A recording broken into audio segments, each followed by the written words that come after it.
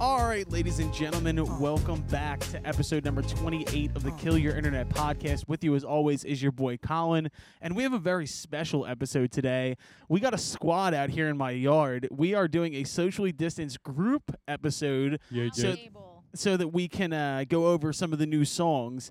I'm going to do some intros here. Joining me today, to my left, we have the beautiful Miss Erica Ruiz. Erica. What's up, guys? Erica hates being on... Hate this. She hates it so much. Hate it. We have Mr. James Iovine here. What's up, little stupid? And we have Mr. William Shade. Hello. There we go. We got a mess of wires out here. We're just in my yard, fully ready to go for the podcast. Happy to be here. Guys, we just dropped Something's Going On. How we feeling? I don't know, man. There might be something going on. There might be something going I on. don't know. There's going to be a lot of overlap here. I feel like everybody's going to be talking over each other. That's all right. That's all right. Everybody will give each other space if we just work. I'm a professional Jimmy together. interrupter. Yeah, so, well, last time we did this, we were driving 80 miles an hour to the photo shoot. That was a mess. But happy to be here. Happy to be in my yard in beautiful Manayunk, Philadelphia. Guys, I'm just excited to go over everything. First off, I'm really happy with the response that we've gotten to the song. A lot of streams, a lot of playlist ads, a lot of radio. We're actually sitting here waiting. We're literally stalking our phones. We're literally waiting for us to come. So our home away from home is Nashville, Tennessee, and we've wanted for 5 years now to get on Lightning 100. Finally did it tonight. We'll probably have a little bit of a yell when it happens, and we'll play it on the. I want my home away from home to be Phuket, Thailand, but that's something different. Right. So Jim's going to Thailand. I like Nashville a lot. But we had WXPN, our wonderful Nomcom station here in Philadelphia, one of the biggest stations in the country, debut the song on Friday, and then we have a little special going on K-Rock nationally this weekend out in LA. Whoop whoop is a big thing. Shouts out to our man Ted Stryker out there. Guys, how we feeling?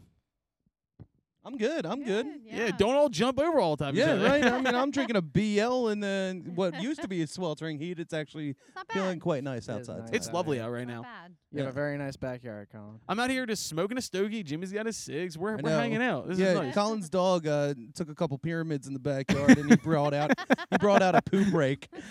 This is some rock star stuff here, being completely honest. I'm out here cleaning up my dog's poop in the yard so we can record our podcast. And we had to move the table by the feet because the top doesn't touch. Yeah, You know what's what? that about? I want to say something real What's quick. that about, for real? All right, so first off, I just want to say shouts out to Wayfair. We got this table from Wayfair. Yeah, baby.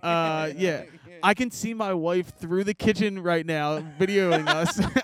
So this is a real homegrown operation we got here. Did you get her through Wayfair too? Yeah, I got dated through Wayfair. Oh my God. No, but what, Jimmy. Jimmy. I couldn't help it. but Line so up. the top of the table does not connect to the bottom of the table. So shouts out to Wayfair for fucking that one up. But yeah, no, things are good in Foxtrot Land. I'm excited. We're doing a special. So what you're going to hear, you're not going to have an interview today. What you're actually going to have is a long episode with the band. We're going to break down Something's Going On in a song that's coming out with Zeros this weekend called Never Enough. We're going to go over both of them today, kind of how Jimmy's they got favorite. made. Oh, my fucking favorite song. So I we're helped gonna write the song. Run. We're on. Holy shit. Play it. Right now, let's get some new music. This is Foxtrot and the Get Downs. Enjoy one called Something's Going On. It's on the 615. It's on Nashville's Independent Radio, Lightning 100. Oh. Oh. That sounds great. All right, so now back to business. All right, so like what we were Wait, saying. can we just say You're it talking never over gets yourself. old hearing yourself on the It radio? really It never really gets. doesn't. No, Always it's. get it's excited. I'm getting a little used to it. Especially in a No, different city. I still get like And I not- still nerd out. And not our home city, too. Yeah, which is yeah, really well, cool. the fact that I freaked out earlier. Can you hear that in the background? Yeah, you can actually. That's awesome. That's But no, bet. Nashville is my home away from home. I mean, we have all spent time down there, but I spent a lot of time down there writing on Music Row and things like that. So Nashville's a very special place to me. So to be on the radio in Nashville and just sitting here all cavalier, just like nothing's going on, is pretty crazy. But there's something going on. There is something going on. So yeah, like I was Come with saying me before now. we were interrupted by ourselves on the radio, major stunt. What we're gonna do is we're gonna go through our normal segments and then we're gonna break into kind of a discussion about how things got made. So let's go into the wildest shit that we've seen on the internet. I got two today. Did you guys see the Chainsmokers concert? What happened? No. So the Chainsmokers, if anybody isn't familiar, is two bros with a laptop who've somehow made millions of dollars. So They might have a keyboard, but it only has 3 notes on it. well, what they did was they did a charity show in the Hamptons. First off, there's a mess right there, and it was supposed to be a socially distanced drive-in concert. And actually, what happened was it was 3,000 people who all got out of their cars and crowded into a normal festival setting, and no one was supposed to put it on the internet because they were trying to fucking sneak this by everybody. And somebody took a video from the stage, and people are roasting these motherfuckers. Yeah, well, they're Rightfully people, so. Like you can't control the people that are on your stage if you're trying to fly under the fucking radar. You can't see the guy that's next to you with a cell phone. I guess their laptops were too bright. What a bunch of assholes. First off, I just want to say to the people who are at the show, if you're willing to risk corona for two bros with a laptop, you know what, man? God bless you, because that's fucking your fault to begin with. But I was just looking at that, and I was like, how the fuck can you not read the room? Like, you legally can't do that. And first off, it's super, I'm not one to use this word, but it's super fucking entitled to think that you can go while the rest of the music industry is basically having to fuck itself, and you can just do this and act like nothing's going on. Fuck you. I mean, There's something going on. to a certain extent, like, as much as I'm all for shitting on the Chainsmokers, don't get me wrong, I feel like there's a certain extent to where you can't control the people who attended that thing. You can't make that, like, at that point, you have no control over their actions, especially as the right. I mean, band. I guess No, you then just you stop walk up the playing. stage. Yeah, you Right. stop playing. Right. That's Right. a totally different type of crowd control that you. Well, like, as an artist, you Ma- can't. Like, Now- if you recognize that, like, the people at your show are no longer safe, you need to realize that, like, their safety is more important than your songs. Yeah, I mean, absolutely. I've seen it at metal shows and punk shows where they're like somebody in the band, like the lead singer will be like, "Fucking stop that, whatever." Yeah. And they'll yell into. Yeah. The, Call it I mean, that's a out. very Right. punk show Rightfully thing. Well, Yeah. so Yeah. I Call it want to out. give a shout out to Mount Joy, our fellow Philadelphians who are playing a drive-in show at Citizens Bank Park. And they put out a tweet thread today that said, if you guys do this at our show, we will walk directly off the stage. This is Good. not a Good for them. game. Yeah. Because basically what they said, too, was, listen, the way we have this set up is that there will be no sound coming off the stage. You can only hear it in your car. Really? If That's you, a good yeah, point. if Yeah. you Some guys, people are upset about Is that it 'cause like- it's is it- very so do they expensive broad- just to be you, tuning into it's your broadcast. stereo. You tune You into tune a your certain radio to a frequency. specific Yeah. frequency. yeah. Wow. And That's clever. so That is shouts very out to clever. Mount Joy for being real. That's how they real do ones. drive-in movie theaters as well. Exactly, yeah. Oh, So yeah. the Chainsmokers obviously either didn't have control of this or they just didn't give a shit. Yeah. I mean, well, there's. I'm I sure mean, probably both, but, like, in the moment, you or do have not control knowing what over to it. do. well, I Like, mean, you're yeah, in like at the moment, you time, might you're like, well, shit's popping off. Like, Listen, what can you do? I'm the number Yeah. one guy to say I want things to go back to normal, right? But Mm-hmm. I'm also very cognizant of the fact that if there's 3,000 people shoved in a small place, Right, people and are then gonna there's get Also, sick. 3,000 people at a drive-in show? Like, how big because is it was a parking charity. lot? First off, people 4 people paid per a car. shitload of money for this.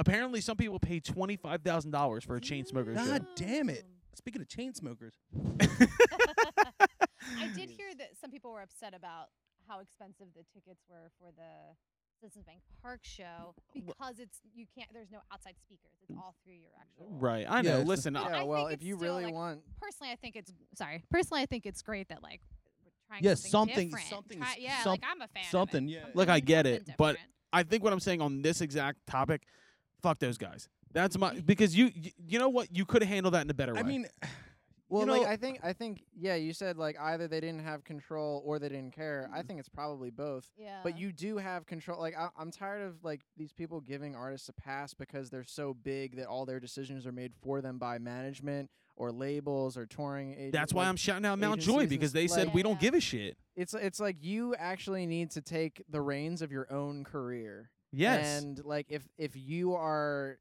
concerned at all about your fans or even your image, you will put an end to things when it's right. right. And that's I was talking to someone the other day that said, like, oh, it wasn't Lady Antebellum's choice, it was their management and it was their label, they own the the name Well, and then you like, know the what? image and That's still likeness. your It's like, fault. it's like, no, you like You as they an have artist the have a say right to at the say, end of the yeah. day. Can I say something? With our group of people, if the Lady Antebellum situation happened to us, do you think we would have let that shit fly? No. No, fuck that. No, because there's no respect there for history, and that's what bothered me in that entire situation. Because Lady A has been around for 40 years. Right. The ball's on you to try and sue her for her name. Yeah.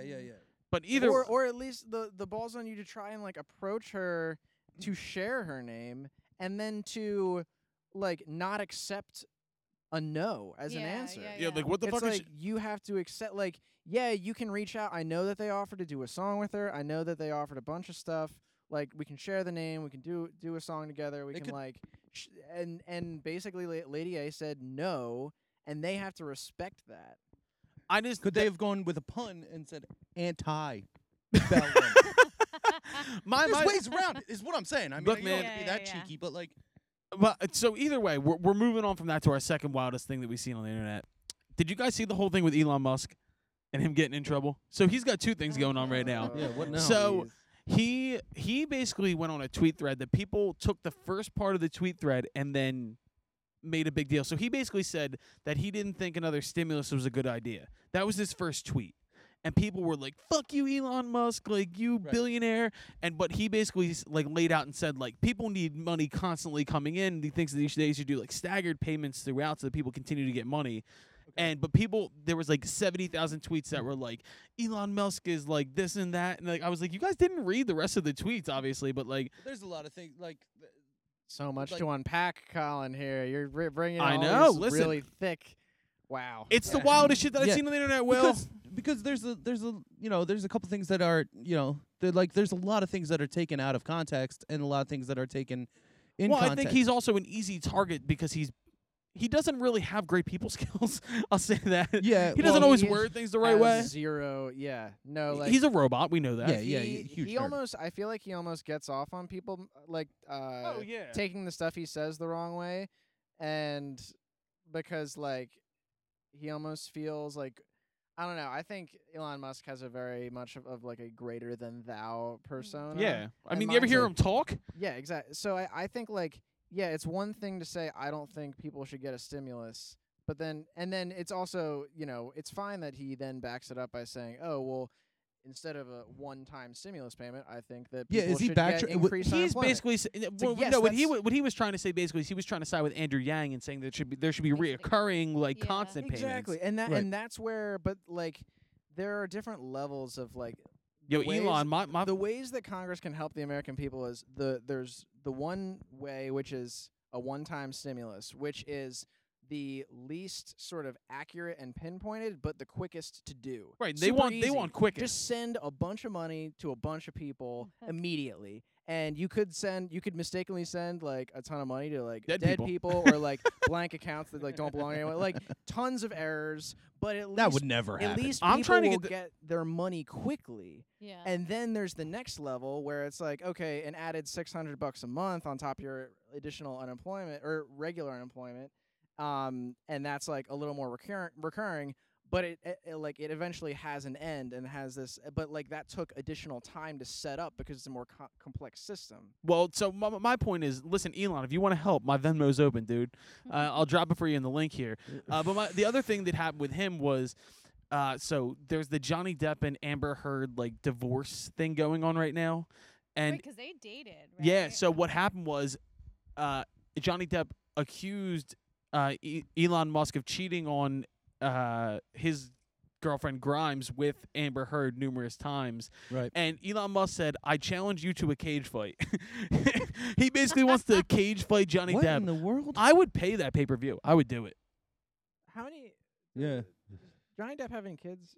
I don't know. Yes. Like, instead of challenging to a cage match, he should be like, yo, in 20 years, our kids are going to fight. First off, I'm not fighting And my kid is gonna be a Boeing XEA-12. 737, and your Yeah, kid's gonna be a exactly. human. Yeah, that's what I want. I want the transformer that Elon Musk conceived to fight my kid. Exactly. But yeah, so that's the wildest shit that I've seen on the internet. Autobots Roll out. Yeah, Jimmy's Optimus Prime voice is just prime. Let's move on to what the fuck we've been listening to. I'll start it out. So we'll go in order here. So we got me, Erica, Jimmy, Will. Wait, I have something wild I saw on the internet. I Oh my totally God, forgot what? about. Did you see? Okay, so you know how like Ooh. Walmart and all these big chains are like mask mandatory. Yes. If it's not mandatory in the state.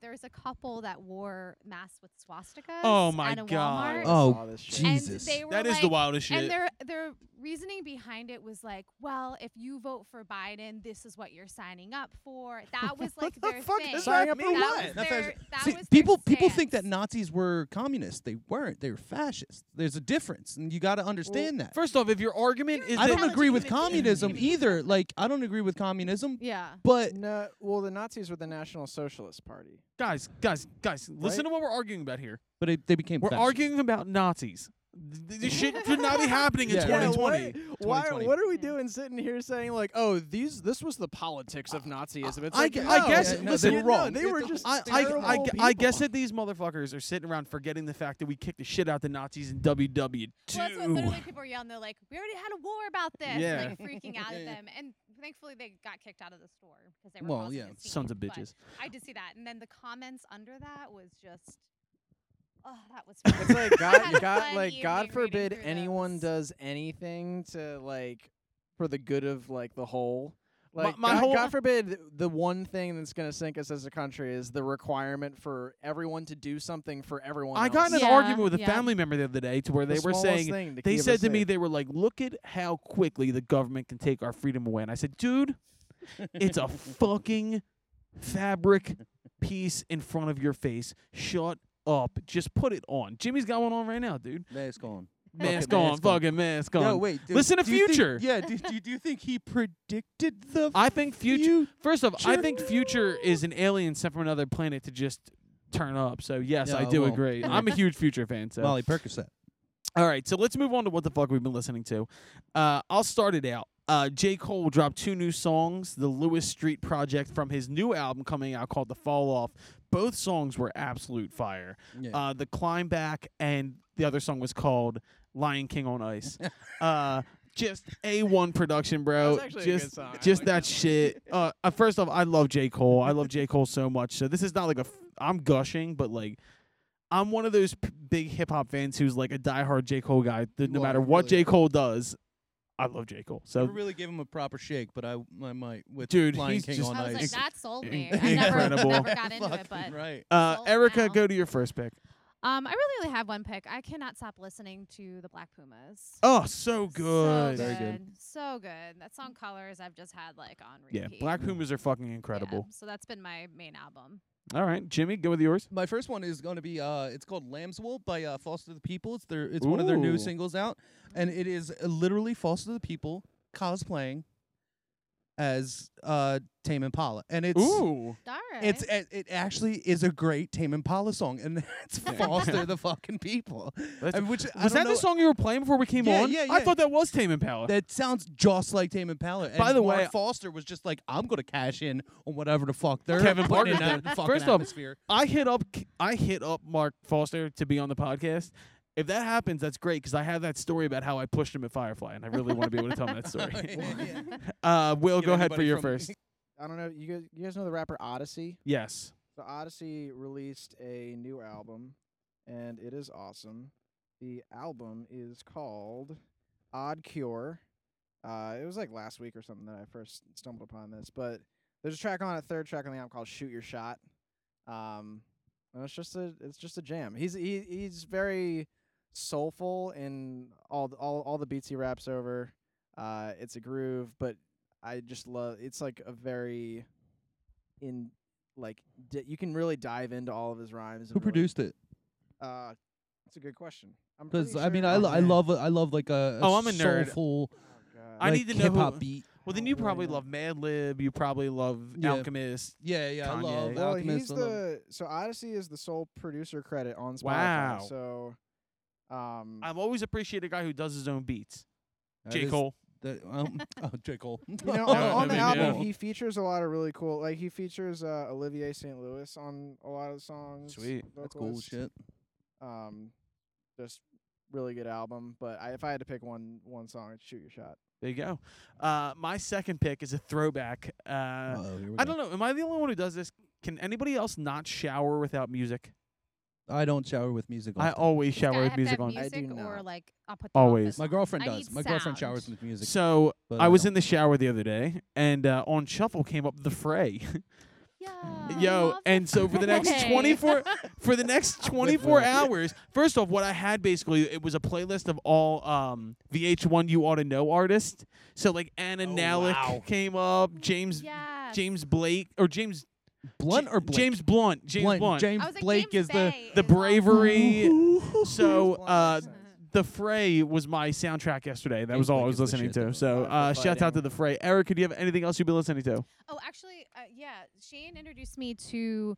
Do you remember? So you've all seen Get Out, right? Yeah. Yes. So you know the Crazy Brother? Yes. Yes. He just put out an album, and apparently he did like everything on it, like Really? drums, bass, all of it. It's not bad. It's definitely like experimental. security I thought you were- very, like No, that's Beatles, Lil Ray Howery. psychedelical phase. I thought you were talking about Lakeith Stanfield. Lakeith Stanfield, if you know Lakeith Stanfield, he's the guy in Get Out who's also on Atlanta. I don't know if he's getting really big. He had a big independent Who was movie he in this Get year. Out? He was the first guy when they're at the cookout, and he's the guy who He gets his picture taken. and his nose starts bleeding. Right, Yeah, yeah, so yeah, that's yeah, that's yeah, Lakeith yeah. Stanfield. The guy who gets kidnapped in like the first 30 seconds. Yeah, of Yeah, the he- yeah, movie. yeah. First off, Lakeith Stanfield Well, is. the guy who kidnaps him just put out an album. Oh. I like how you Yeah. break Yeah, I that know. down. Oh yeah, Yeah. the kidnapper. So all right, Jim, anything? So AJR has a new song out called "A Bang." And Yeah, I've heard that. I think it's fucking fire. I don't know why. Don't tell that it's, to Eric. It's really corny. Does he not like AJR? No, Who? Eric. Eric.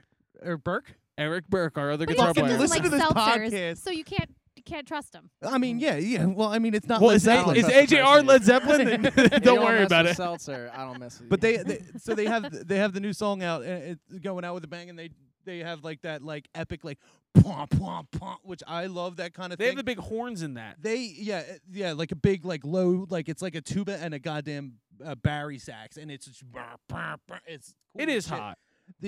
But it's very corny. I'll give them that, but I think it is very good. At one point in the second verse, in the background, a robot voice says metronome, and it's the click track that you hear from Pro Tools, which has been in my ear so loud Oh my for God. every recording that we've done. And I'm like, are you kidding me? You threw in the actual why would you click track. purposefully leave that? I don't know. No. I gotta hear I it, mean, gotta hear it. it kind of works. It kind of All works in right. that. All point. right, so Will, what's your last one? All right, my last one is some Philly homies. Oh, here we go. Anyone know the band Best Friends? Best friends? Yeah. B-E- BESPHRENZ. Love Best it. friends. I don't know, but I'm gonna check it out. The song is spelled even more uniquely than their band name. It's the song is entitled ITTLMHBID. What does it mean? One big long acronym. I tried to leave my house, but I didn't. Ooh. They just released it. Yeah, I had the chance to work with some of these guys when I was on the latest Asher Roth album. They produced a good part of it. Stunt. And so Stun. yes, it's small. Stunt. Humble brag. Does that qualify? Okay, cool. So anyway, great tunes. Great I time. love a long Great ass time. acronym. I do too. Yeah, I don't hate it. I Mine have was I have a The long ass Office. acronym for my password for most body. things, and I'm not going to say it. By on the air. way, we also have an acronym coming out on the new album. The acronym is TITTY. Titty, yeah, Titty's and we'll talk about that song later in the podcast. Yeah. So, well, on that note, let's move into our major segment for tonight. So this is a long one. We're going to go over the song that just dropped, Something's Going On, as well as a song that's dropping this weekend on Zeros called Never Enough. So we're going to start with Something's Going On. What we're going to do is we're going to break down the song, how it got written, the recording process, all this. And this is such a unique one to start with because it was made, it was written, it was produced, it was engineered, everything during quarantine. It was. Yeah, And so pre-production, this is all of it. this will always be a timestamp to me forever for the pandemic, which I don't know if that's a good thing or a bad thing, but it's unique. And I guess we'll start with kind of the inception of the song. And we brought it up on a previous podcast, but shout out to Ken Bianco getting drunk on wine. because Yeah. Way to go on the Vino, my friend. Yeah, Vino was flowing. Yeah. Basically, what happened was me and Jimmy and Eric were on a Zoom call, and I said to them, "Yo, I need inspiration." I wasn't in a writer's block situation, but I've been writing so many songs, and I wanted to do something a little bit different. And they were like, "All right, yeah, well, give me a couple minutes, and I'll get back to you." And in that moment, Ken texted me and said, "Yo, check this shit out." And Out of the blue. Out of the blue. Yeah, like had no idea we were talking about this. and he went out to dinner. He had a couple, I want to say either Cabernets or Merlots. He had an entire bag of wine. It was a bag? It was red wine. You got it. It had to be red wine. There's no way he can make that baseline up on white wine or a rosé. Nah, no rosé all day. brose there, bro. But so Ken sends me this bass line, which instantly reminded me of "Why Do You Always Call Me When You're High" by the Arctic Monkeys. So I went right there, and I guess I'll start by talking about kind of the lyrical content of the song. And I said this when I was going through the process of kind of dissecting what the hell this was about, because it's not really a song that it would seem like I would write. It seems like a couple on the rocks, and they're both kind of suspicious of each other, and it's kind of like a drunk couple at a bar arguing. Right. And what it actually was at the time, it was during quarantine, and my wife loves Bravo, and all I had been doing is watching Vanderpump Rules. So shout out to Vanderpump Rules, and I was living vicariously through Vanderpump Rules. So the song is based not on my experience whatsoever. Although I will say every couple has that moment in a bar where you're both drunk and you're just like a stupid argument at a bar when you're drunk, and that's basically. But this is written from the perspective of somebody who's suspicious of the other one of cheating, and so it's interesting. But the cool part is, and this is where I want to go to Erica. It haunts me more when you sing it. And not only because of the way you sang it, but because of the subject matter coming from your voice sounds different and interesting. Yeah. So I guess I want to start by saying, like, I had written this song with all my vocals as a scratch, and then Erica out of nowhere messages me back. Facebook messages me Android, a voice memo so. off her Android phone, and it was her singing this. Erica, how did you write this vocal melody? Well, actually, going off what you had said, like, about this being kind of like you kept saying, like, I want this to sound almost drunk, like you're at a bar and you're fighting. And so I kind of was like, how can I sing this super drunk and kind of lazy? That was what it is. Can you show myself? Basically, I just got hammered, and then and it had kind of reflected with what I had been listening to at the time, which, like, Fiona Apple's new album had just come out. So good. I was listening to a lot of, like, jazzy alto female singers. Yeah. I was listening in that kind of range, which is where I like to kind of stay. But it's hard because we're dual vocals. So, I kind of usually have to take the higher part. But this one, I really wanted to channel a little of that. And so I remember I had just gone for like a 4 or 5 mile walk. And I was like, all right, I need to do work. Because Colin... 4 or 5, give or take. Stunt. I'm not working, I was like, I had nothing else to do.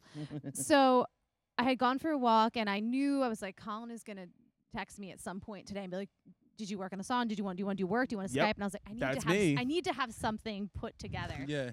And I just kind put of the beast down a little bit. Yeah. I feel you. And Shane was still sleeping. I had like free run of the living room, and I just kind of set the song up, and I was like, all right, if I was kind of like, I want to channel this kind of more like sultry sound. Yeah, like a smoky jazz club. Yeah, kind of and thing. so I kind of played around with that, but I really started with that little I don't mean to ruin your. That's actually where I went first, because you kept saying, you're like, I really want a cool harmony there. Yeah. And I was like, all right, how can I make this kind of like drunky kind of Yeah. sound? So Colin's original Sauntering. part was just the same note, kind of like holding. Yeah. Yeah, I was just going. And I feel like the way it was really proud. cool. Not even just the notes that you chose, but the way you chose to sing it. Because I think The melody was sick.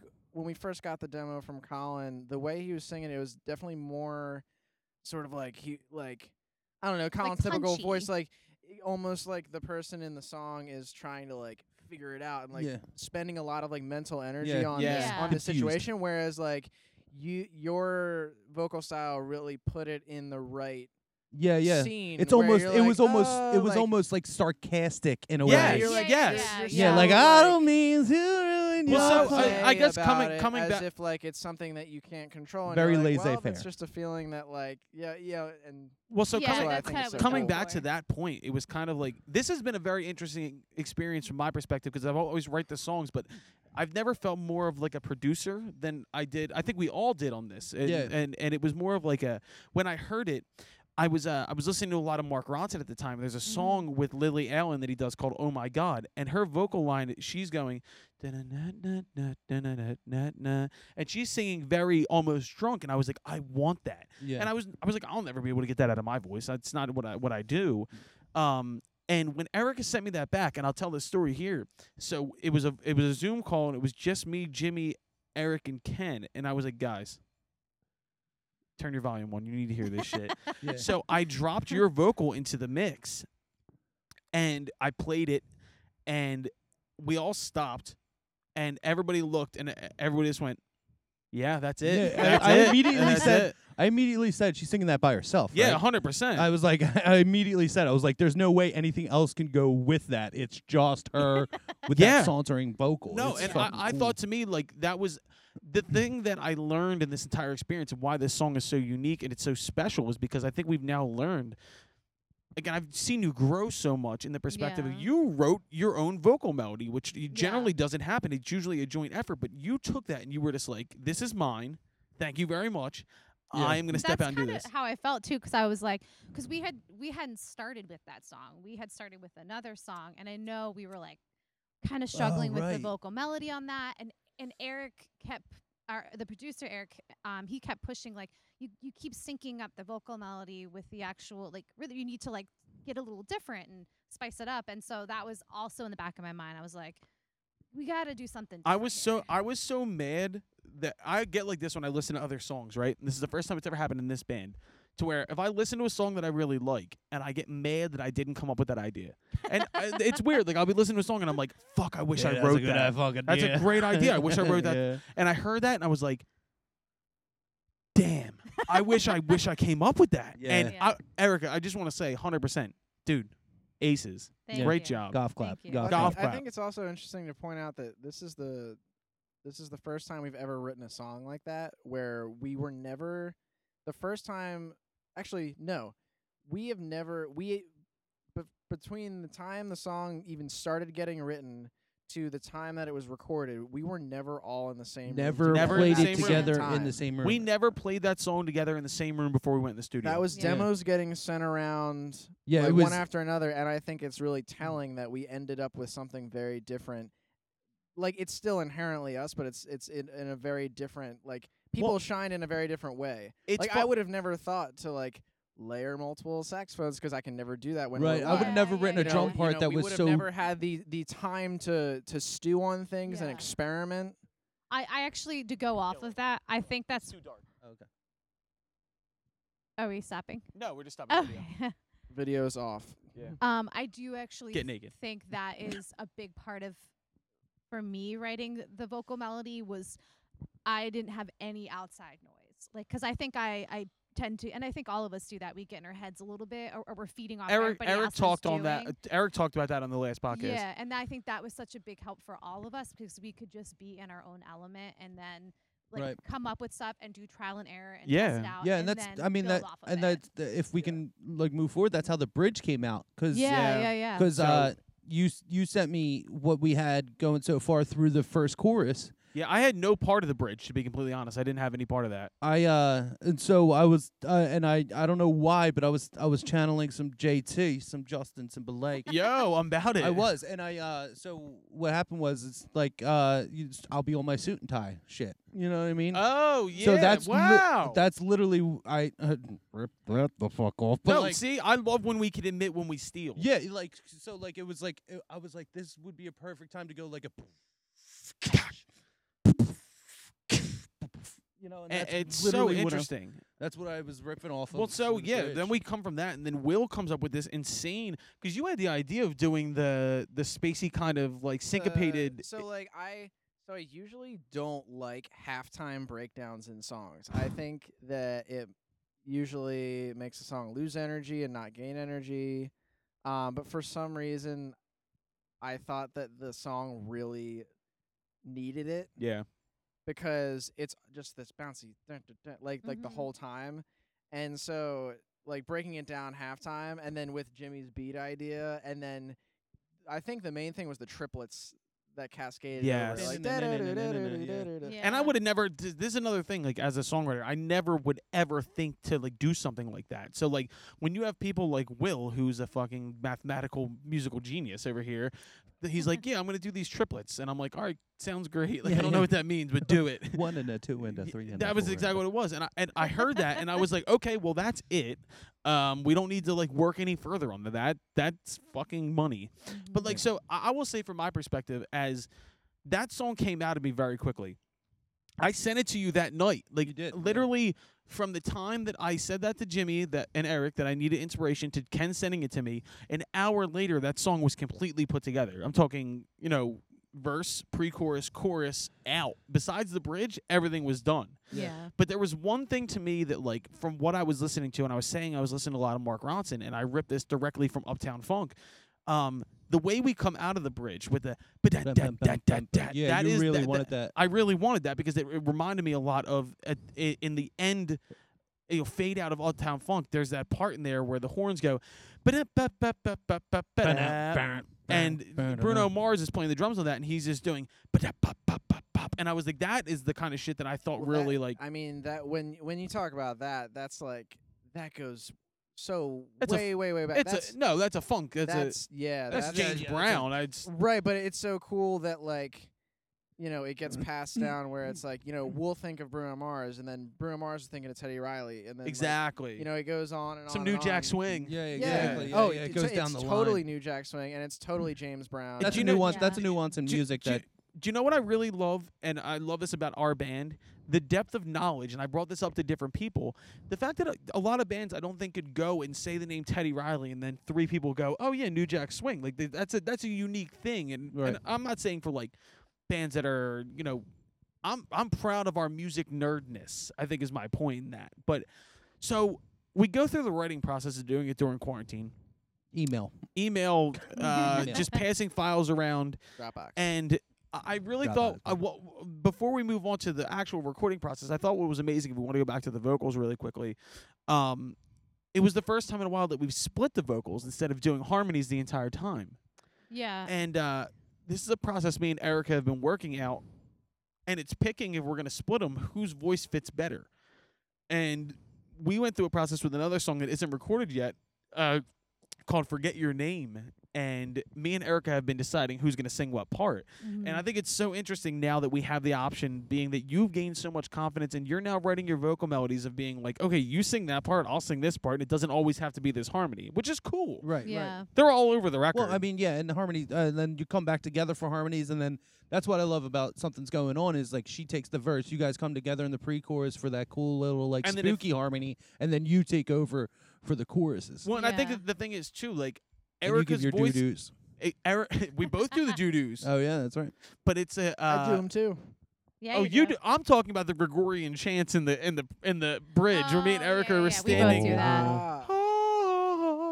But, You guys know the voices there almost act as keys. yes. Because you're kind of just like filling out texture where the instrument takes over the melody. Well, also speaking of keys, big shout out to Shane, who never even worked on the song till we got in the studio. And this guy comes in and plays Whirly and B3 and just destroys Not without it. our behest, because we wanted him to work. Oh yeah. So for I those, was like, "Are you working on it?" He's like, "I'm figuring it out." So for I'm those who don't know who figuring Shane is our touring key player. He also happens to be Erica's boothang. And I texted Erica every day because I'm a lunatic, and I was like, "Did Shane work on the keys yet? Did Shane work on the keys yet?" And she's like, "I'm trying to make him do it. He's not doing it." Yeah. Well, he was like, He's like, "I'm not worried about it. I'll figure it out." And he did. He Preparation, did work on He it. doesn't need it. But he was like, "I'll be fine. I'll get the part down." Yeah, because it's And sick. It came out his right. his preparation, I'm not kidding, was like just listening to Steely Dan on repeat. Like, It worked he out. So channeled Steely Dan. Yeah. For this. Well, Whirly doubling sax is a very sick sound. I mean, well, I really thought like Shane's part in the second verse, where everything in the second verse worked really well, and it was in such a weird way that it's like. And in the what do we call it? The pre, where like he does that little walk down. Oh well, yeah, that was That's a hotly so- debated moment in the That was studio. so hotly debated But because it's me and so me and cool. Eric were like, do that twice, and you guys were hearing it do it the entire time, and I was like, no, just like. For those who don't know, I'm a bit of an autocrat. I'm the lunatic, and I'll fight Jimmy like on things. Yeah, but we're both pretty stubborn, and we both want our idea to be in there. The hardest part for me, and I think, pick the winner. yeah, Will's the And then decider. yeah, The thing for me is like No, I'm just I'm always fighting. I think because I can't. I wrote the song, and you have this idea in your head of what it's gonna sound like, right? And this is always the artist's fight. It's can you get what's in your brain onto the record. I don't think I've ever felt more okay with the transition from my brain to the record than I do on this. I thought this was a really perfect interpretation of the song. Yeah. But yeah, so let's go into the actual recording process because this is even more unique. We waited literally because the song was done in late April, but we legally waited till we were allowed the day of when we went to a certain phase in COVID protection or the whatever the phases to legally be allowed to go in the studio. And this was weird because we were coming in at different times and like especially when Will came in, we all put our masks on, and Will came and left, which is weird because Will is usually in there like directing things in a certain perspective. It's weird. But I think this mostly had to do with the preparation that we did beforehand, why it went so smoothly. Yeah. Well, we all, and the fact that we were emailing actual sounds back and forth to each other. We didn't have, it wasn't like we played it loudly with each other in our practice space, which is rather small. And it's not, and it wasn't like we have a shitty, room recording on an iPhone, right? That we're going off of, and we're basing what we should do off of that. It was a MIDI drum kit. It was actually recorded. It was a full fleshed out song. Yeah, and so it was like we heard everything, and we could hear everything. We could solo out things that we wanted to work on and stuff like that. So it was a very unique process in that sense of getting to hear everybody's part without having everybody else's part on top of it already. So it was a nice way to like go through and like just work out kinks. And by the time you work out the kinks, then I created the drum kit on the computer with MIDI. So I had to go in to the studio the night before and take 3 hours to freaking learn it, actually playing it with my arms. Yeah, and legs. me and Jimmy went into the rehearsal studio, and Jimmy, like, we were just working on random stuff. He was like, I was like, what time you getting there, Colin? He was like, I'll get there at 8. I got there at 6:30 because I was like, I don't want him in the room because I know we're just going to talk about hip hop. Honestly, when you're talking about working out kinks, that like we were working out kinks like remotely with each other, sending files back and forth that we normally figure out when we're in the studio. You're stepping all over each other. We normally write songs so much quicker than that, but I mean, it took longer, but I think we ended up with a much more shored up product. Yeah, there was a lot less guessing. We were able to not have to like, go and spend an entire day in a studio and like toss ideas back and forth and this and that. We were all able to go in knowing exactly what our parts were, like boom, boom, boom. Right. Yeah, there was a lot less guessing in the studio. Yeah, there was not like maybe that rubs the wrong way. Huh? Yeah, I didn't go last. So for in our recording situations, we do them in a day to where some bands have the luxury of like, dragging their feet and recording a song over 6 months because their label's paying for the studio time. We're in there in one day and we bang it out. And usually what happens is we take 10 hours to do everything, and then me and Erica go at the end of the night and we record vocals. And Erica always winds up going last because the vocal melody. Yeah, the vocal melody is the vocal melody is always like going through me in a certain perspective because that's the way the song's written. This was the first time where Erica's vocal melody was the one that was driving the song, so she went first. First off, the vocals took like 45 minutes. Yeah, that was the fastest we've ever recorded vocals. And it was mainly because of the preparation that we did beforehand. Yeah, exactly. Because sometimes we're writing harmonies in the studio. Yeah. Because we come up with ideas while we're there. Exactly. Well, you have to have like a little bit of that. It's kind of like that flexible preparedness. Yes. Like, yeah, exactly. You know your parts, but even if in my mind, be willing to I change. I have a vocal melody in my mind for this part. Well, that part it could change the day of we're in the studio. Exactly, because you don't know. You have to be flexible. Like sometimes the sax will rub a little weird with whatever note you're singing. Because so you Will will gotta come change up that with some note, and that insane takes a little shit bit. that we have to stick with. It is what it is because Will's a genius. But I'm giving Will so much credit right now. I I'm know, over here Danny calling him a Briere genius. over here. I should be on the podcast more often. I ask you to be on the podcast. His hair is wet because we're showering him with compliments. Oh my gosh. Jimmy, go home. So when we go in the studio, basically this was the most seamless thing. I will say too, I usually won't give this kid credit. Eric slayed it that day. I've never seen Eric more comfortable because usually Eric does not really enjoy the process of people being around him while he's making shit. Yeah. And he went in there, and there were so many parts that he didn't have prepared that he just came up with and nailed. Yeah. So I just wanted to give a shout out to Eric for that. Yeah, way to go, Burke. Jimmy's drums. First off, the drum tone on that song. Yeah. The fat snare, dude. That fat snare, man. Explain that. I don't know what it is. I'd never really used it before, but like it's a thin piece of plastic. It's called Big Fat Snare. Big I fat think. snare. Yeah. It's a thick. You put it on top of yours, and I took it off the snare drum, and it just sounded like almost like a goddamn a piccolo, like a marching band like snare. a ska snare. What's And I put that on, and it was like, bah! And it was like, that's the fucking. Well, you sound know, right I there. do want to give somebody credit. Eric Bogax, who was our engineer for a while, who's transitioned to being a producer, and Eric is working as an engineer and a producer in this situation. So he went in there and he came up with the idea for the fat snare. Because me and Eric talk constantly about reference tracks. So I'll say to him, the old school sound. and that's the thing too. So much goes into this just between text messages between me and Eric, to where I'm like, this is my references I'm referencing for this song, and this is what I want. And Jimmy, you nailed the Sissy Strut, the meters, the hi-hat reference, and I really thought the drums went seamlessly. Ken always does a great job with the bass line. He's a machine. Ken is a machine. Ken is a machine. It is so odd because if you know Ken Bianco, and I've known Ken now for 9 years. Goofy. He's a goofy. Ken's never somebody you're going to look at and be like, that is a serious human being. He's just like super easygoing. Ken is the like, most. he's Stepdad Terry is just out here doing it. And but Ken has become such a pro. Ken is just a I pro. want him to say Maxie just one time.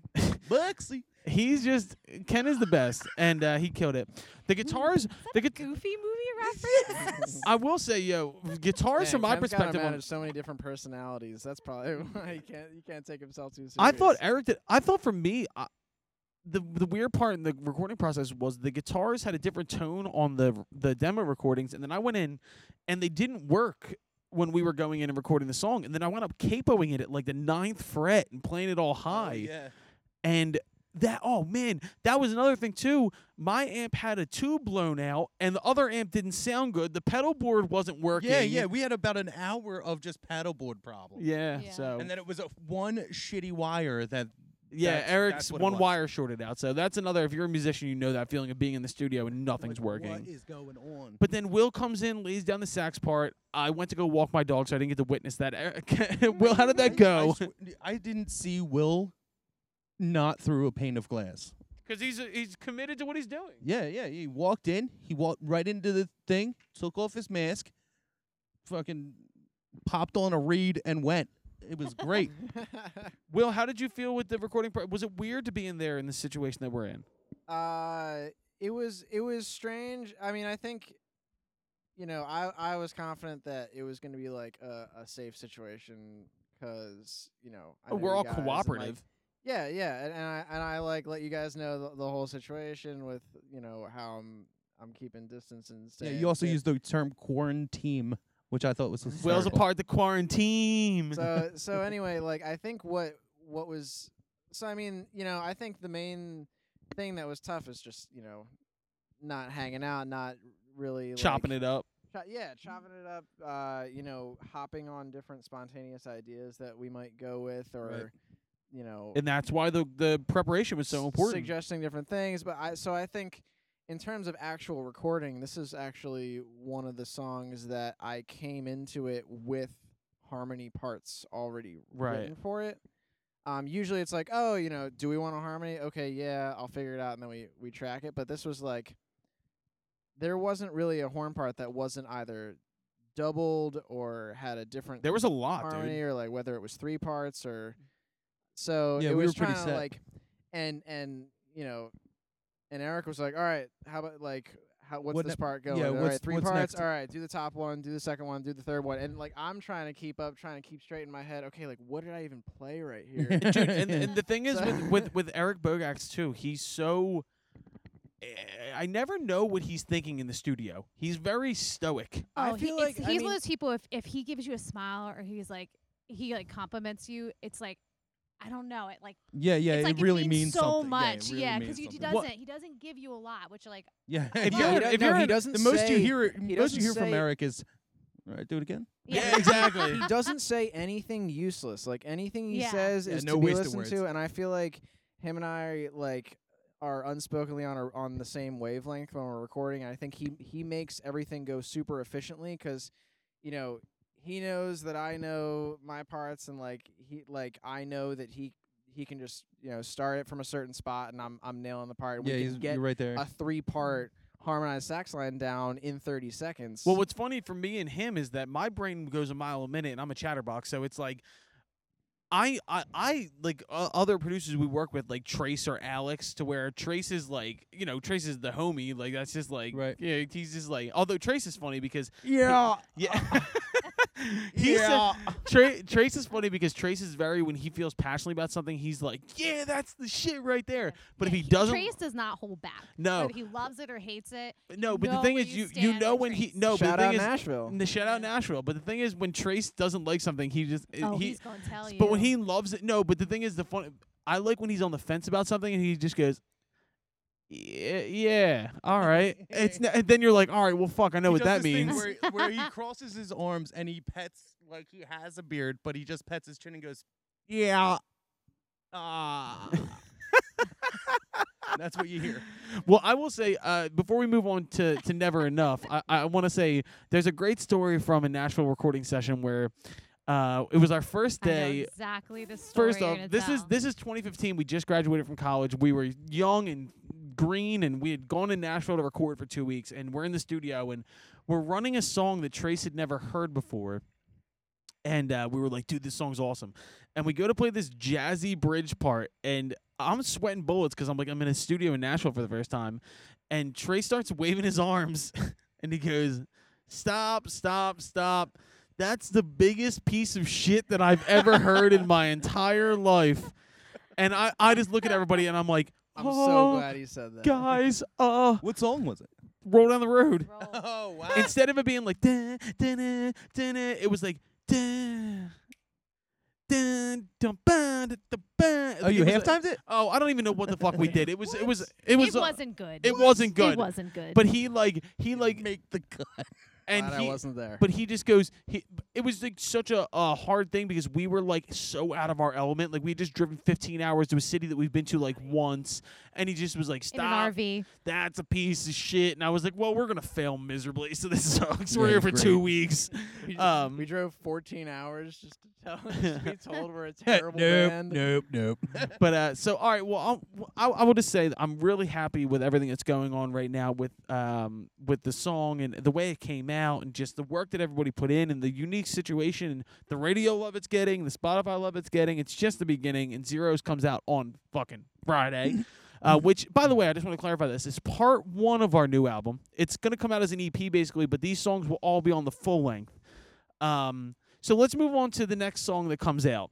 My favorite. Jimmy. All right, so let's go into this. So this song is called Never Enough, formerly known, we played it live as Never Get Enough of You, and we changed it to Never Enough. And NGEOY. Yeah, so when we write set list, we would just put NGEOY. Whenever I look at it on a set list, I don't know if maybe it's like the EOY at the end and like the NG at the beginning, but I just think whenever I look at it, it's just like cartoon SpongeBob or like pencil and needle, like meow.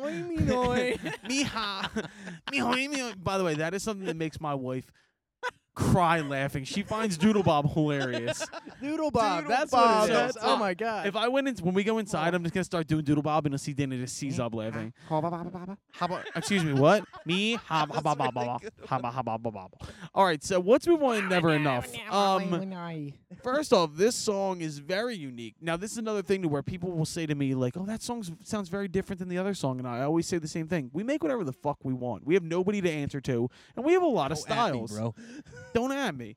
And me and Jimmy, actually, So bold. This song was written on Music Row in Nashville. This song is called Never Enough, and we wrote it Charlie. with our boy Charlie Chamberlain, who's another CSAC writer. And me and Jimmy were down there on a writing trip, and just happened to me and Charlie had worked in the Music Row offices, and then we met him at his house. And I said to him, I was like, dude, because this was before I got married, and I was like, I want to write a love wedding song type of thing. And then somehow this song is the exact opposite. So many transformations. Yeah, this song's been through a lot. Because at first it sounded like a Bruno Mars meets Police. Yeah, it sounded very police-ish. When we wrote it, it sounded like Bruno Mars meets Police. But then I don't know. I think it was Bree Judge. Bree who Judge. came up with that guitar riff. Well, no, I came up with the guitar idea, but I said I wanted her tone. Oh, okay. Because she does a lot of stuff with delay and just really thick tones. And Brianna Judge is an absolutely amazing musician, songwriter, a very unique voice, but just a great guitar player. And She's Colin's actually grade school vocally homie. in there as well. Yeah, She actually does sing vocal in it. Yeah, she sings on the end of it. She sings the outro harmony. Me and Bree have known each other since we were 5. We went to grade school together at St. Charles Bar in Mayo. But me and Bree have known each other since we were kids. And so I'll go back to being in Nashville and me and Jimmy doing this. And this is the first song we've ever had a co-writer not from the band. Mm-hmm. And Charlie is a great songwriter from Nashville, and this song, it just came very naturally. It was the 3 of us sitting in his living room, and I remember just being like, writing this after saying I wanted to write a wedding song and being like, this is the exact antithesis of a love song. The song is very much about being in love and never feel like what you're doing is enough. And I think everybody goes through that at different times in their relationship. And but when we brought it home, we started working on it. I don't know that I ever had an instinct to use it as one of our songs, and I don't know why. We just started fucking around with it in the studio. Yeah. And it just felt like a driving song, like the heartbeat. Yeah, just straight pocket. Straight pocket. But what it wound up sounding like to me, went from the Police to U2. It actually went, and then it went to freaking hair metal. I don't think it's hair metal. I think it's very much like I put it in the category. So I had an idea, and I that loved far. this song. And then we get to recording, and then we get a mix back, and Dave Pettit, who our baby boy, who mixes a bunch of our songs and helps us produce and stuff like that, he puts this freaking 80s ass echo snare, freaking reverbed out Gated snare. I love it. I I think love it's it. amazing. Cool. I love it. See, this is a very interesting thing to where The band is, I wouldn't say split, because I think you're the only person. yeah, you're the only one out of I'm the the 6. only person. It's not that I don't like the song. I love the song. I'm part of the song. I helped write the song. I love the song. I just like that snare, but it wouldn't sound as good without that snare. Right. So like I'm in a fucking weird, like on the fence. I got a fucking post in my ass and on my mouth. And I am on the fence of like whether I like it. well, or here's I the fucking funny don't part like too. it. So nobody who listens to this tomorrow is going to know what we're talking about because it's not out yet. But the song to me, You'll know. somebody described it to me as like a coked up 80s dad song, and I love that term. Yeah. It sounds to me, it reminds me a lot of Boys of Summer by Don Henley in a certain perspective. And it has this kind of like driving at night along a coastline type of a vibe. Well, the meme you put out today of it It's the Aha. perfect. Yeah, the perfect thing that this song kind of sounds like is the. It doesn't sound like Take On Me. No, but it has that kind of like. The funny thing is, 80s. Similar Sounds drum more beats like a at the Pat beginning of the Benatar. song. the funny thing is we're listening to this song in the studio. We were listening to Masters the other night when we were in the rehearsal studio running through some stuff, and we all sat there and we listened to the master through these big speakers, and we all looked at each other like, dude, what the fuck did we make? This is amazing. Like, this Yeah. is amazing. Zeros But is Jimmy great. wasn't there, so we were all like, dude, Jimmy's going to hate the fact that this is going to be the song that blows up.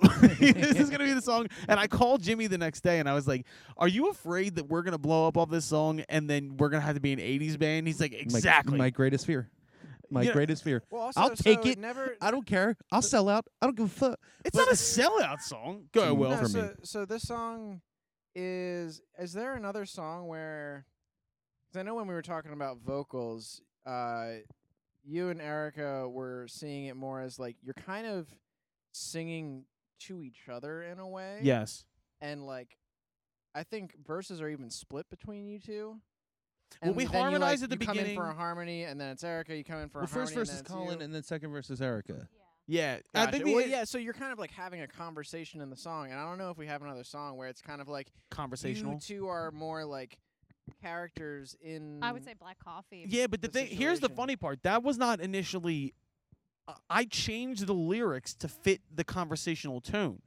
I remember that. Yes. I remember the second verse. The second verse is, "It's never enough, and it might be hard to believe, but I've never been loved. This is all new to me." But I was just singing that, and then when we had the idea of splitting the vocals, it becomes a call and response into where she says that, and then I say, I've heard all of your excuses for the things that you've messed up, but it's never enough. To whereas the first verse is me lamenting the fact that no matter what I do, you claim it's not enough and that there's something wrong here, and I disagree. But then and now we haven't even brought it up yet. The chorus is fucking humongous. The chorus is unbelievable. It's one of the most. The thing is, it's so good and it's such a layup that it's such a good chorus that I almost hated it for a period of time because I was like, this is fucking money. Like I don't know. Like there's some things in there's something about the dead air that kind of breeds from the chorus. I love it. Yeah, that like we were trying to do stuff with it live. But I don't know if we need to, like with Shane's keyboards and stuff like that. I think that it's a situation where the song wasn't out yet and nobody knew that it was coming. So it was kind of one of those things to where you're waiting. I keep picturing in that part people clapping and keeping time in a weird way or like at least screaming the lyrics. We've been writing songs for the second part of the album. Then we keep saying things that are screamable, things that are like stadium, like you do this, whatever. And I was like, first off, I don't know, like there's something very Nashville and something very Music Row about the lyrics in that chorus. It's the I'm not giving up because I can't get enough, and if it's love that you want and it's love that you need, then I'll give it up. That's fucking money. But I thought the funniest part to me was we once again went to this like kind of halftimey type thing before the solo part. That was my idea. That was your idea, 100%, and breaking it down to that like slow kind of one trick pocket. pony. With Yeah, the Jimmy's got one idea. But no, and I mean, first off, the ear candy in the song that Will does is just fucking the in the chorus when we're it's just the one guitar chugging and then Will in the background going, "What do you do, Will? What's your?" Oh yeah, like sounds like you're charming a snake. Yeah. Will yeah, I mean that's pretty similar to what I do. But it's just this like Will Shade been charming audiences and snakes for years. It's to me like the thing I love about this song is that it's familiar and it's modern, but I really Will. It is familiar because it like I mean I don't know. I think Jimmy said it in a way. I mean he's kind of like, oh yeah, it's like a stadium rock song. It's like, but it's I guess it sounds like a stadium rock song. It's posted, but that's when you think about the chorus, and then I feel like there's a lot of serious themes that are talked about in the verses and like very honest. Like, I don't know. I don't think I've ever heard a lyric in a song. I mean, it's a song about love, and, like, love's not easy. There's a ton of love songs in the world. But, like, the lyric where it's like, and this might be hard to believe, but I've never been loved, and this is all new to me. Yeah. This is all new to me. The way it lands in the verse, every other lyric was kind of on the upbeats. Yeah. And then, like, and this is all new. Like that was on the downbeat, and I feel like that... The honesty of that lyric combined with the way it's presented musically, I think is really, really cool. I remember that session and writing that. Will is going to make me like this song by the end of this podcast. Well, the thing is, I really remember. I really remember very vividly writing this song and then figuring out that it was a conversational tone. And because the thing is, it was originally written from one person's point of view, and then when it becomes two persons' point of view and it becomes conversational, as a songwriter, you have so much room to play with, and it's such a weird thing because there's not that many conversational songs out there. It brings up more emotion too. I think. Yeah, like you think "Photograph" by I was thinking that right. So look at this photograph. No, not that photograph. Not that one. Sheryl Crow and Kid Rock. But no, so when I remember like. That lyric, what we're talking about. That lyric hit me like a ton of fucking bricks. No, I know because what you're talking about. I don't know. It reminded me of something in my own life, and it's not a personal thing. It was more of like just remembering a memory of I don't know, childhood or something like that, and like seeing relationships around you. And it's this kind of idea of like someone who is this kind of hardened person who guards themselves from and kind of self-destructs relationships, right. And is after a certain point actually in love and can openly say like, listen, I'm imperfect. And if you're in a relationship, a healthy relationship, you can have these conversations and say, this is my fault. And that person's saying like, look, I've been in a lot of fucked up shit and I don't know that I've ever truly been loved or I've ever loved anybody. That's fucking unique. That's almost cinematic. And what I like about the song is like emotionally, emotionally Colin singing one part and Erica singing a different part, and they're two totally different emotions. But as a listener, emotionally, you could agree whether you're a man or a woman with Colin's point of view or with Erica's point of view. So like you could be like a guy and be like, no, I agree more with Erica's kind of. It's a vocal conversation part. piece, yeah. because Well, like also, that's how I feel. I think each And of I their think that's parts pretty cool aren't too. even necessarily like distinct. I would say that like there are they're certain not lyrics. exclusive. Yeah. I mean, it is a two-sided discussion, but I think sometimes one side is sung by Colin, and the other time that side is sung by Eric. Like I think like that's why it's cool because you definitely. I don't think you did this when you like divvied up the parts, but like you kind of did it verse by verse. Right. But I'm not sure if it's like Erica definitely has one side or point of view on it, and you have a different side and point of view. I know on what it. you're I saying. think it's The kind of characters change, I guess yeah, you well, could the say. characters change, and I think each character sort of understands and identifies with the other character throughout the song. Well, then we and come that's- together. You know, we come yeah, together and- in the chorus. and that's why, and that's I think, sort of illustrated musically too, where sometimes you're harmonizing, sometimes you're singing something about whether it's like that it's not enough or I don't like your excuses, and then sometimes Erica will sing a lyric that also delivers that sentiment, and so you're kind of both Arguing to the going at same each end, other in and a way. understanding each other at the same time. I mean, literally in the bridge, we're like echoing each other. yeah, that's Exactly. very That interesting. point. To Right, where yeah. so it it's breaks not down to just a that. two-sided argument. I think it's like a really cool, like you kind of see eye to eye by the end of the song. Well, I think it's Yeah. very interesting Will. too. So we start to break it down into the chorus, and it goes to that kind of halftime pocket, and it's just me. But then Erica comes in, and it kind of reminds me of like "Time of Your Life" by the Dirty Dancing song. I don't know why when Erica trails in with the "It's never enough," and then I do the "Never." So I wanted to bring this up. Wait, what part of the Dirty Dancing song does that Listen, remind you of? you know, I really think like cinematically when I think about stuff. Yeah. This song reminds me of that moment in that movie. I don't know, like the that. Scene. The scene, yeah, yeah. Okay. So just that movie. I don't know why. Like we always bring this up because I always ask for ideas on artwork and stuff like that, and a lot of the guys always say to me like, "That's your bag. You think visually. I don't think visually. Fuck that. Like that's all you." I think about songs like movies, and I always kind of relate them to things, and I don't know Yeah. why. Like I see Dirty Dancing when I hear this song, or now I see Miami Vice because people brought it up. So, but I stole something from Taking Back Sunday. It's an old thing they used to do to where I kind of see Top Gun. Now you're not. see, yeah, but so we did this thing to where I wasn't interested in my vocal part in that before the solo comes back in, and I said, I feel like there needs to be this undertone of someone screaming underneath. So I stood like 60 feet back from the mic, and I'm singing, never get enough, and I scream at the top of my lungs, never get enough, and they mixed it. That's a cool part. It's of the fucking song. super cool, and Yeah. it's something if you don't know, but it reminds me a lot of like Liar by Taking Back Sunday and these fucking songs. Yeah. Once again, we know everything, guys. We know fucking all the music. All the music is art. Just like it. We totally don't. Just comment literally one band name. Yeah, we'll Make see. sure we you know. like, comment, and subscribe. Fuck you. Why does everybody keep doing that? So Gotta slip it in somewhere. let's go 2 into hours in. into the recording process. And this was interesting to me because this is one of the first times we've ever done this where we've gone back in and re-recorded things. Because we recorded this and Erica didn't love her vocal part in the second verse, so we went back in and re-recorded the vocals. Do Yeah. you feel more satisfied now than you did? I am still not crazy about the first line of the second verse. I do like Picky. the. I am very picky. I do love the delivery of the second line, Wait, and I what's the do. first line? I will give myself a pat on the back And for it that note I might hit at the be end. hard to believe, but I never been loved. And this is all new right. to me. I love Cucks that. you to your core. Yeah, that one I felt. This is all new to me. Oh, it's I felt good this about might that. be hard to believe. I'm not crazy about it. because What I did we sang that- have? What did we have? I sang that originally, and I sang it like Sting, because we were doing this kind of like very police thing, and I was going like, I remember being in Charlie's house and it's going back and forth and being like, do it more policey.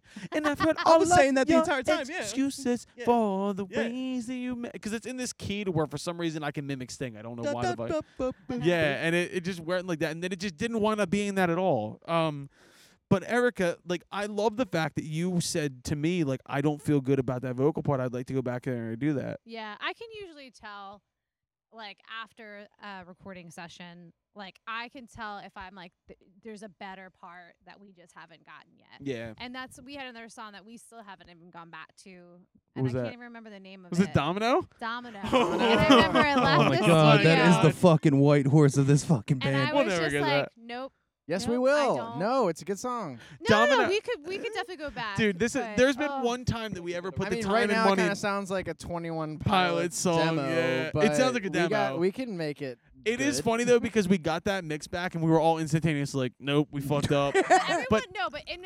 Everyone when we were finished, I were like, yeah, I think we got something, and I was the only one that was like, no, that's trash. Like I am so. No, I was like, fuck this. It's a good song, and Colin The can song rap is- fast. the song is good, but what we put in that day was. I Just, feel like it wasn't arrangement-wise, good. it needs something too. It- There's all kinds of No, shit. Yeah. no, that's the main. Actually, that's the main. Well, what's really funny is I got a text from Dave Pettit like 6 months later, and he said I really phoned that one in. Like he was like, because Dave was having a baby. We're admitting defeat on all sides. Well, Yeah. Dave was having a baby at the time. Like his wife was pregnant, and he was like, I just was because Dave stopped mixing for us after that because Dave is since become a father, and he was like, I was 1 foot in, 1 foot out. I'm sorry, I fucked that one up, but. But none of us brought our A game to that. Now, well, I will say this too. This was Tried we so were hard. we recorded that right after we recorded That's How It Goes. And it doesn't even. I thought that was No, before I apologize. That was we were on a streak Down and Out. of no. It was between Down and Out and something else. It was before Legends, and it was like Down and Out, and then we recorded something else. And you might be right. It might be that. But we were on such a high horse, and we were like, we can't fucking do any wrong. And then we recorded that, and we were like, okay, we fucked up. We Pump fucked the up. brakes. Oh, it was Battered and Blue was after that. Oh, okay. Down and Out, Battered and Blue, and then Oh, Battered Domino. Battered and Blue is that shit. Fucking shitty. But so going back to this, thing is, I Thing don't remember a ton from this recording session other than the second one because we have all this videotaped. The only thing I remember, because we didn't, that was like another thing where I was the last person to go, and we didn't have an ending figured out for that. Oh, like you fucking vocally. slayed that ending, And we were just like, what should we do? And that was Dave too, right? Alex. That was Alex. That was Alex. And Alex was just like, I don't know, go, because at this point I think it was like 1 in the morning. Dude, and it's He so was like, funny. Go do fucking whatever nuts, you want. yeah. I don't care. And I was like, I have an idea. Like, let me just see if I can hit this note. And I hit the note, The and I most was emo like, note ever, but I know, love I it. love it. I love it though. The funny part is, And I he was love. like, that'll work. I That'll love work. when we work with producers, and I've coined the phrase "sleepy eyes Pettit" when Dave would get like zonked out, like he'd been like Mhm. working for like 14 hours, and I'm over here like, let's go, what's the next thing? Here we go, and he's just like, just staring into the wall, and he's just like, fuck. But then I think we hit that point with Alex too that day where he was just like, I don't even know what time it is at this point. Yeah. I was He's like, on my his motor. third trash can martini. Yeah, this motherfucker walks around. Colin, Like, you got to understand. Engineers and producers, they're humans. Yes. So, you know. I am not. First off, we all agree. I'm not a human being. I'm You're sure your name isn't XV-12? whatever it is that is just like get the work done. That's me. I don't know. I don't fucking care about anything else. I just No, want it's good. It's good. You need one crazy person, okay? Yeah, seriously, because like there would be nothing if it was just me and Erica. Yeah, there'd be I don't think we would be getting played on Lightning Listen, 100. Let me tell you something. If the band was True. Jimmy, Erica, Ken, Will, and Eric, what the fuck would be going on right now? I'd be sitting at my Something. house watching Top Chef instead of recording this podcast. Yeah, I'd be on season 2 of Criminal Minds right now. Oh, is that what you're going for? Okay. Yeah. And I'm like, all right, well, we got shit to do, guys. Yeah, so we gotta record a podcast in my yard in the sweltering heat. it's Get up not here. hot out. It's nice out. I'm sweating. But I I'm don't. getting eaten alive. I'm very happy with how that song turned out. I don't care if Jimmy is or not. I I'm feel. happy. Yeah, neither do I. Hey, fuck Jimmy. Jimmy, you're the worst. All right. Just kidding. Love ya. I don't know. I'm And we got more good ones that we haven't recorded yet. right. Well, I mean, the thing is, that's the thing. We have so much motherfucking music. But to me, like looking at this now, and I think this is where I want to end.